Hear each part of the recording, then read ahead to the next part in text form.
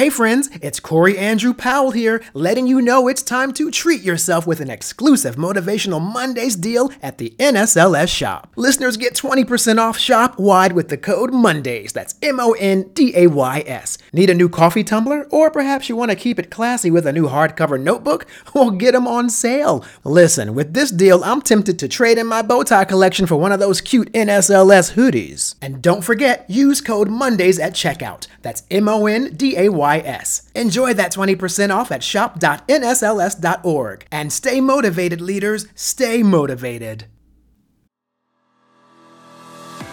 Molly Fletcher is all about high performance. After spending nearly 2 decades as one of the only female sports agents in the business, she represented some of the greatest athletes on the planet.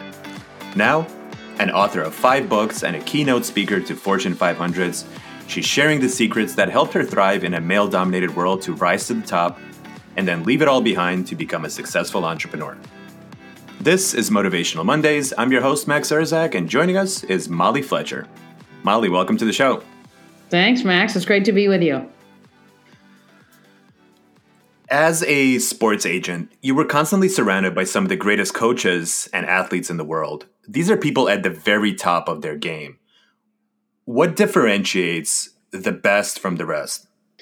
You know, so many things, right? And that was really what brought me into the space that I'm in now, right? I saw this common thread between Doc Rivers and Tom Izzo and John Smoltz and Matt Kuchar and Aaron Andrews. And I thought, how the way they're wired, the way they behave, the way they execute, the way they recover, the way they deal with challenges, change, it's so similar.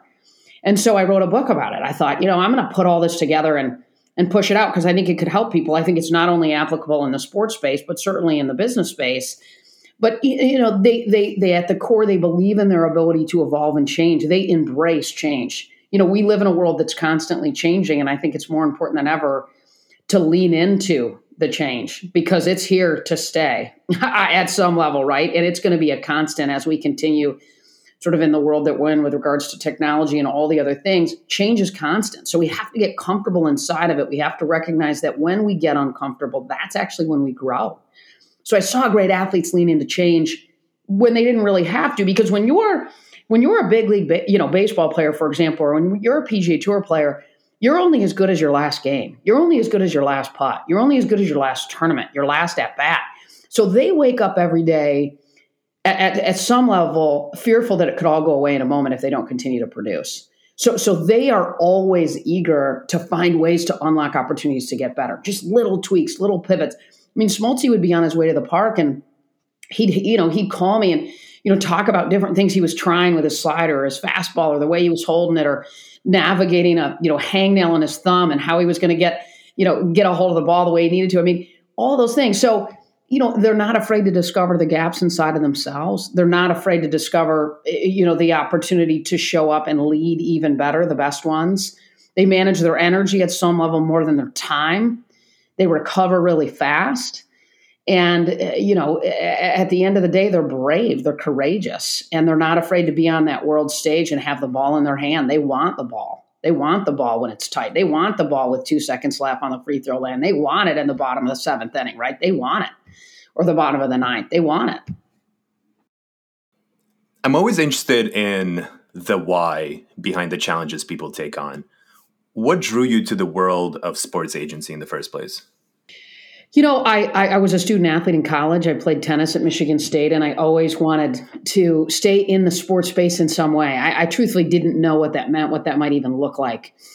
But I tell a story that's sort of fun. I moved to Atlanta with about $2,000 and lived on a couch of a friend of mine's apartment and then negotiated a deal to teach tennis for free rent at an apartment complex, which gave me a little bit more time. And so I did different internships, different sort of, opportunities inside and around the sports space. And then I got an opportunity with a small agency, really just doing marketing and endorsement deals, but then saw an opportunity. And, for me, it was what fascinates me about the agent business is that it's an opportunity to serve an athlete or a coach or a broadcaster inside of what is a really short window of time that is incredibly unique. I mean, these guys and gals make in 4 years, 5 years, what most of us make in a lifetime.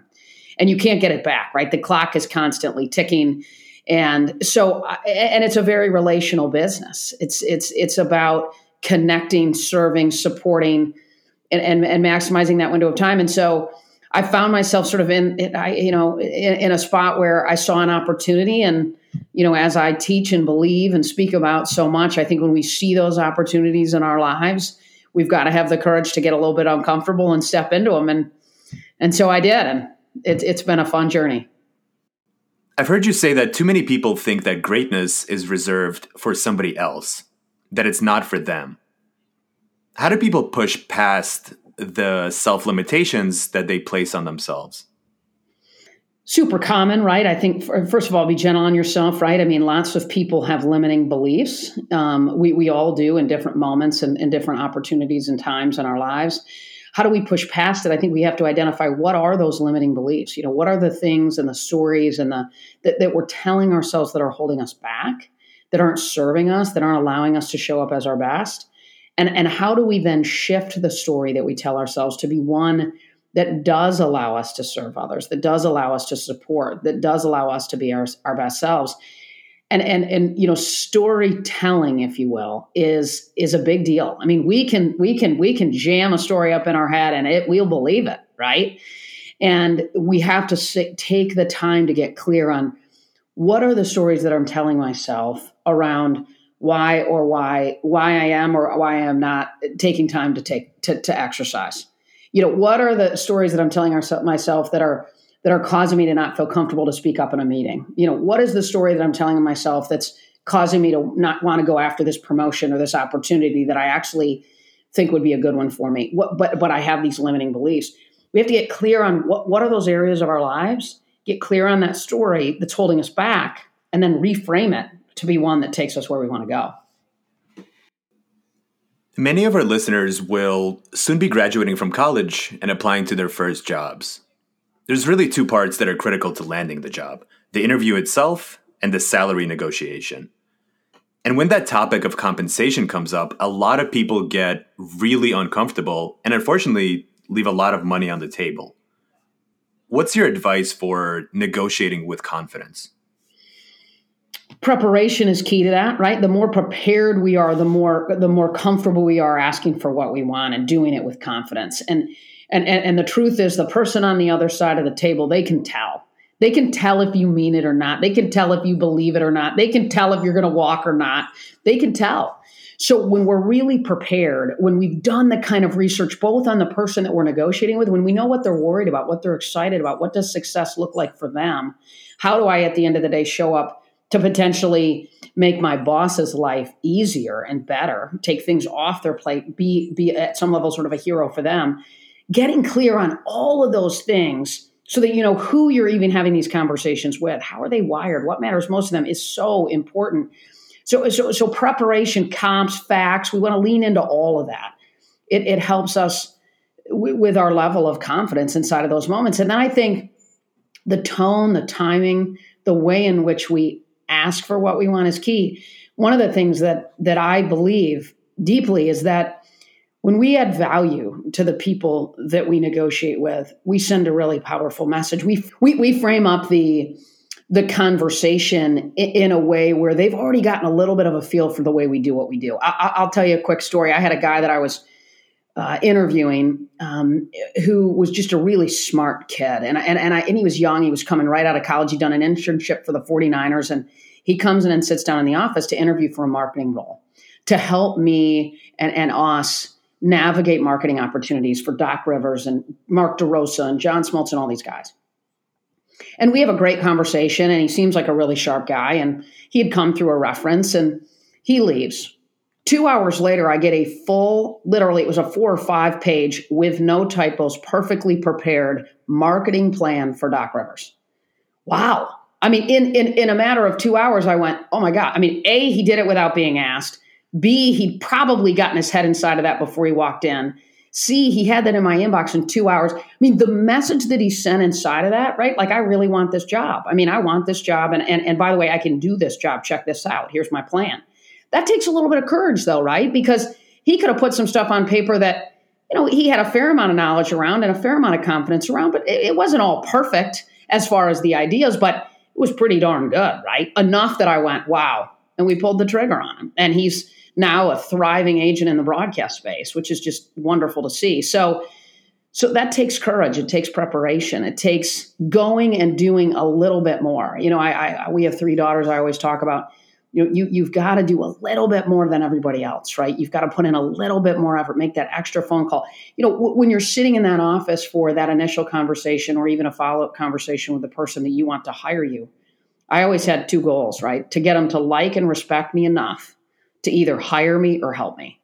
And if they weren't going to hire me, that's okay. But hopefully they respect and like me enough that they'll help me by dropping, 3 names in my lap that I can go potentially ask those other people for advice as well. So, but we've got to know something that they don't think we should know. We've got to know something that surprises them and shows them that we put in the work, that we respect and appreciate their time. And we've gotten our head and heart into their world in advance of this time together. I absolutely love what you shared in that story, where that guy went out of his way to actually show the work that he would be doing before he began. So many people don't do that. They think that I arrive at the interview, we chat for a little bit, and then I wait for an offer to come in. But that little bit of showing what will you do on day 1 in your first 90 days, that makes all the difference. Absolutely. I mean, I tell business leaders and particularly people from a business development perspective, act like you have the business before you have the business, right? Behave in a way that sends a message to the person that you want to work for, work with, whether it's when I was recruiting players, and it was always my mindset, behave in a way that sends that message. And part of that is putting in the work, taking the time to demonstrate that this relationship matters. One of my favorite concepts that you teach is for people to lean into failure, for them to view failure as a hidden gift. Why are rejection and failure so important to progress? Well, to me, it means you're leaning into opportunities, to challenges, right? It means you're being a little bit fearless. It means you're going for things, right? I saw it all the time with great athletes. If a golfer rebuilt their swing a little bit and had to tweak it, that caused some challenges potentially when they got back out on the golf course. But if they were playing the long game, if they were going for a shift that they knew they needed to make to improve their game long term, you stay the course. So, but it didn't mean it always worked perfectly, right? When they leaned into that change. And I saw it all the time with baseball players having to sort of tweak their arm slot potentially if they were a pitcher. And yeah, you might throw the first 20 in the dirt, but maybe then you've grabbed a little bit of velocity on the ball, after that. So we have to, when we're failing, we know that we're pushing ourselves. We know that we're getting a little bit uncomfortable. Think about when you go to work out, right? When you max out, for example, you're potentially going to, at some level, need a spot, and that's okay. That's a good thing. And so I think about it at that level, that it means we're being a little bit fearless.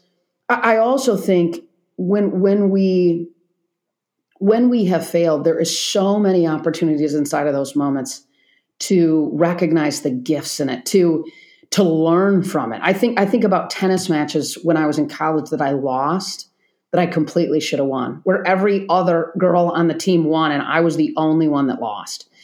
And those were moments that were awful in the moment.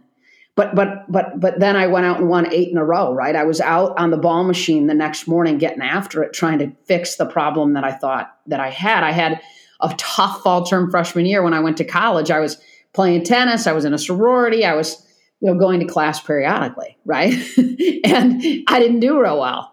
But then I 4-pointed 8 terms in a row after that, right? So if we learn from those moments, if we recover fast from those moments, then I think at the end of the day, we'll win the long game. Let's talk about managing our energy. College students are trying to balance a lot all at once. Between school, work, family, friends, internships, a lot of us feel exhausted and drained at the end of the day. How do you avoid burning out? Well, I think with intention, with preparation, with planning, I believe it's incredibly important to almost manage our energy at some level more than our time. And what I mean by that is I think we've got to pull back and gain clarity on what are the things that give us energy. What are those things, right? Is it working out? Is it going for a walk? Is it we've got to get great sleep, right? We've got to eat right. I mean, what are the things though that give you energy, that give you joy, right? And maybe it's what are those things? For me, it's playing golf with my husband. It's hanging out with our 3 daughters. It's going for a walk with our dogs. What are those things? And then protect that time in your schedule, right? I think we live in this overly scheduled, overly busy world. And if we don't, with intention, protect the things that bring us energy, then the world and everybody else will decide where our energy goes. And the truth is, for a day or two or a week, maybe all of that is fine. But at scale over a long period of time, if we don't take care of ourselves, if we don't pour in at some level to the things that give us energy, then we can't give anything away to anybody else that's close to us and that matters to us in our lives. So I think it starts with clarity. What gives you energy? What drains your energy, right? Sometimes we don't even really realize the things that are so draining in our lives. And if we can pull back and get really clear on what those are, and then say, how can I maybe delegate, minimize, navigate these a little bit differently, manage my energy and emotion around them a little bit better? That can be really powerful. So, I wrote a book called The Energy Clock that did pretty well. And so now we teach, a multi-day program around managing our energy. I think that in so many moments in our lives, things sort of come back to that because it changes the way we show up. It changes the way we perform. You mentioned intention a couple of times.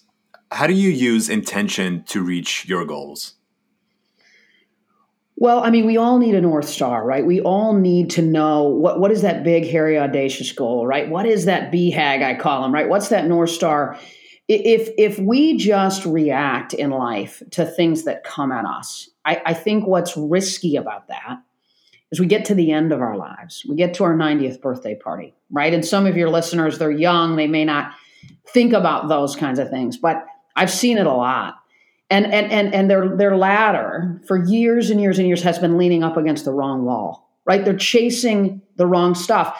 I was on a boat with a really good friend of mine, a big time executive for a huge Fortune top 50 company. And she was just exhausted. She said, I'm completely fried. She said, Mom, I just got this promotion. They're giving me a raise, they say, in 8 months, but they haven't done it yet. She said, I'm gaining weight. I'm not taking time to work out. She said, I'm totally miserable. I'm waking up too early. I'm going to bed too late. And she said, my relationship with my daughter is tough. My husband, and I said, literally, I looked at her and I said, well, what are you chasing? She goes, what do you mean? I go, that's what I mean. What are you chasing? And she goes, what are you talking about? I said, what's it all for? Are you trying to get a new house? Is it the money? You want a new car? What is it for? And she said, well, what kind of a question is that? I don't know. And I said, I'm being serious. I want you to think about that. I want you to think about that. I love you. And I want you to think about that. And I want us to dig into that because I think that could be a gap. And I want to talk about it. So I think we always have to have that question in our minds, right? What are we chasing? Because we can find ourselves in life in classes, on calls, taking jobs, going to meetings, going to different things. Why? Right? And is our ladder up against the right wall? What are we really chasing? Because if we're not intentional, right, to go back to that word about it, we can find ourselves very misaligned. And it can be a very little, you take off a plane from New York and you're headed to LA, 2 degrees of difference, you end up in Seattle, right? So if we're not intentional with just little pivots, little tweaks, we can end up in the wrong spot. And finally, what's some actionable advice that our listeners can apply to their lives starting today? Have the courage to continue to be curious, because to me, that's the linchpin for all of our growth. Be curious about the opportunities for internships, for jobs. Be curious about the opportunity for promotions. Be curious about how you can serve people that you potentially work with now. Be insatiably curious, and then have the courage when you have that pit in your stomach to step into it anyway, because that's when we grow. And if people wanted to learn more about you and learn to embrace confidence, where should they go? Yeah, Max, it's been fun. About a year ago, we created a community game changer leadership huddles. And so for people that want to gain more confidence, right, that want to have the tools to help navigate opportunities in their careers, we actually created a special discount code for you and for your members to get $10 off the monthly membership, but they can go and join the huddles. They go to training.mollyfletcher.com, and then they use the code NSLS for $10 off every month. They'll be a part of an incredible community. They'll be pushed and challenged.